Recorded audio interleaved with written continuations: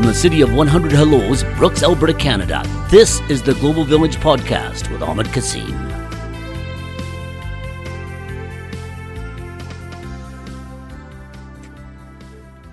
Hello everyone, welcome to Global Village Podcast. My name is Senit and I'm here with Janae. Hi Janae, would you like to introduce yourself?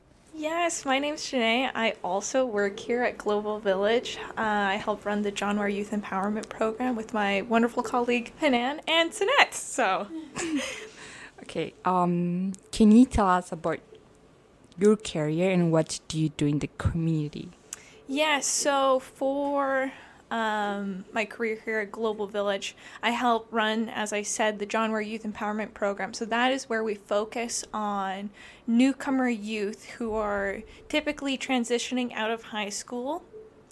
Some of them want to pursue a career with university. Others need a little bit more help developing that kind of career path. So we sit down with them and we discuss that path. We also go over mentorship opportunities, life skills, and intercultural communication. So it's a very hands-on program that I've been really lucky to have this opportunity to participate in. Yeah, okay. How was your experience working with John Ware program?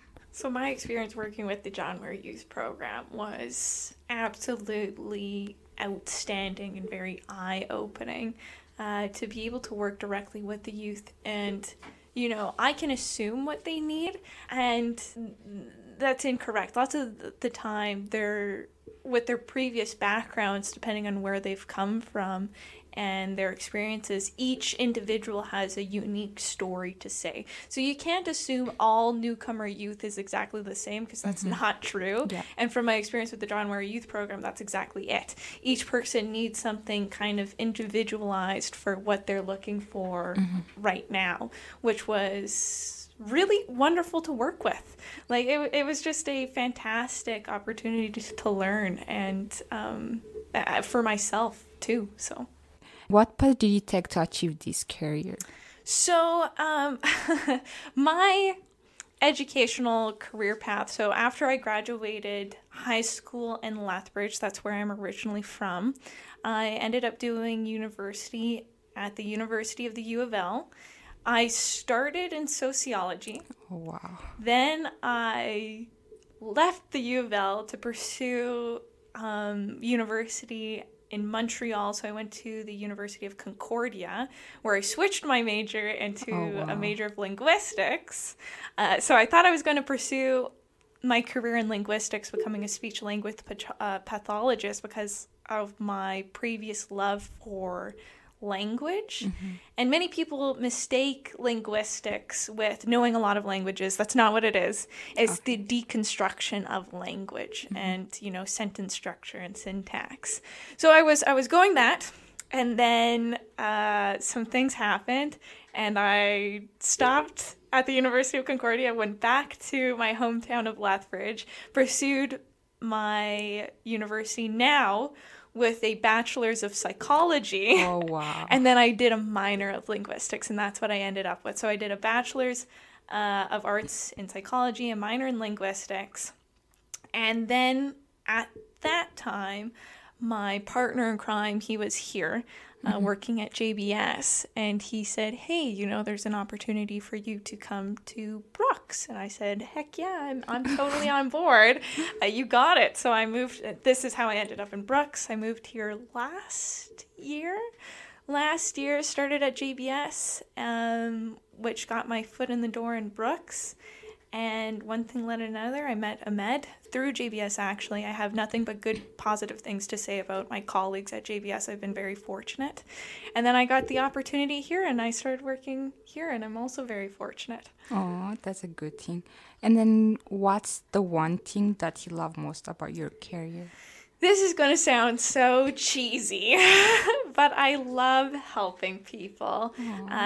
Not only do I work here, I also work at Kentera House, which is the domestic violence shelter. And even just interacting with a person and seeing their mood go up even just a tiny bit, or seeing that spark of hope in someone, no matter who they are or where they're from, really means a lot to me. And that's why I love the career that I'm in. Okay. So, you said you came from Lethbridge. So, what Yes. are some challenges that you faced when you come to Brooks? What were some of the challenges? Well, this was, I have had some experiences living not with my parents, but renting kind of our own house and figuring out, all the things that come with houses that was hard. Oh, yeah. And, learning where everything is in the community, it's not like it is in Lethbridge, and everything is much smaller. So that was kind of a challenge of overcoming that. And then, of course, starting a new social group and getting your feet on the ground and taking off. So it was hard, but it wasn't horrible. It was good. That's good. And then the other question is, how was your experience working in a multicultural community since you moved from Lethbridge? Yes. So luckily, growing up, I was actually very blessed to have traveled a lot. But living in a multicultural community has, again, just been fantastic. Sorry, I'm going to bring you into this, Hanan, but driving Hanan home sometimes after work, we would share stories, even about our calendar system and how vastly different it is, or our holidays and things like that. And, you can only learn that by talking to people and interacting with them. And it was just fantastic. It really opened my eyes up to the world and the larger population. And it was again, I'm sure I've said fantastic 5 times already, but it truly was fantastic. So. And then what advice can you give to the youth regarding starting their careers? That's a very good question. So I think if I had to look and talk to my younger self, and I think Tanya from the museum referenced it this way, so shout out to Tanya from the museum in Brooks. Go check out the museum. But she put it into perspective of what would I say to my younger self. And if I had to talk to my younger self, I would say never doubt yourself. I know for myself, I took a lot of guidance from other people, which was amazing. They really helped shape where and how I got to today. But also, I realized that if I had listened to my heart and kind of done things on my own, I might have gained more self-confidence and trust within my own actions rather than relying on others to help kind of guide me through life events. So that trust yourself, have compassion in yourself, empower yourself. There you go. Yeah, that's good advice actually. And then what gives you motivation? Oh my gosh. This is also so sappy.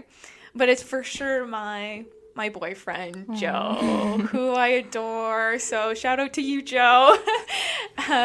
And of course my mom and my family. My dad, my brother, they've all been huge supports. No matter where I end up going, they're always there to kind of help me back up. So, okay, then I'm going to go to the next question. What was your hardest struggles and how did you overcome from it? My hardest struggles would have to be my self-confidence. As talked about previously, I don't typically trust myself to make decisions on my own. Half the time I have to be like, ask 3, 4, 5, 10 people, hey, is this a good choice? Or I second guess myself, where I'm like, I think this is the right choice, but there's also 3 other choices that I could choose from. And being indecisive, I tell Joe, I was like, and he knows, don't take me anywhere that has like 3 things on the menu because I won't be able to choose. That's how bad it is. But my hardest struggle, which I'm still overcoming today, is making decisions for myself and what I think is going to be the best opportunity for me, instead of just being a yes man.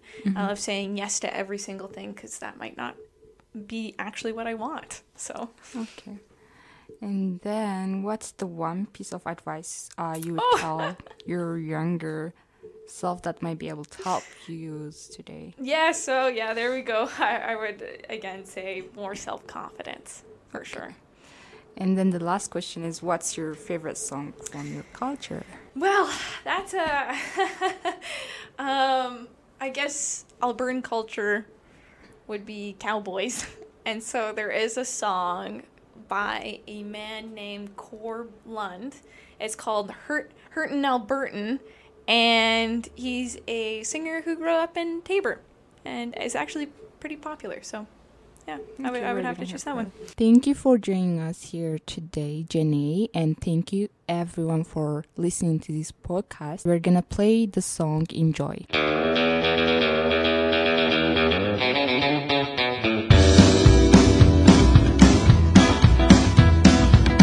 breaker, this is Whiskey Jack rolling northbound through Montana.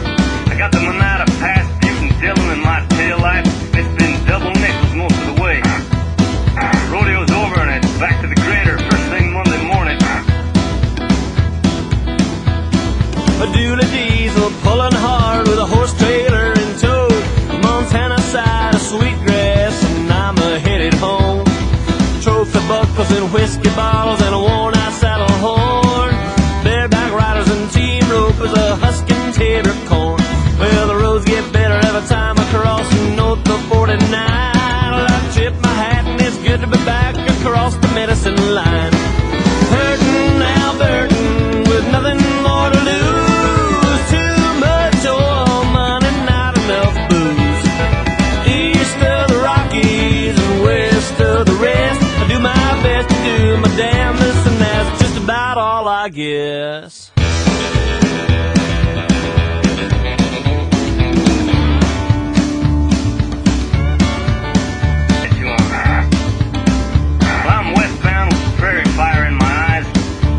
Back off the hammer and rest them up.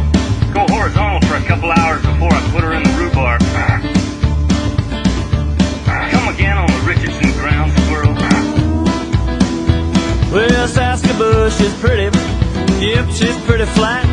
Lord knows I'm a prairie boy, so I'm pretty used to that. But farmers facing off with gophers, man, it ain't the same as being home at the Saddle Dome for the Oilers at the Flames.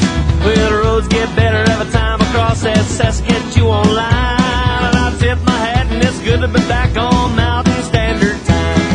Hurtin' Albertan with nothing more to lose. Too much oil money, never enough booze. East of the Rockies and west of the rest, do my best to do my damnedest, and that's just about all I guess.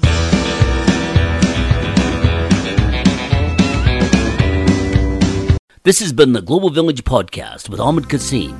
For more information, go to globalvillagecenter.ca.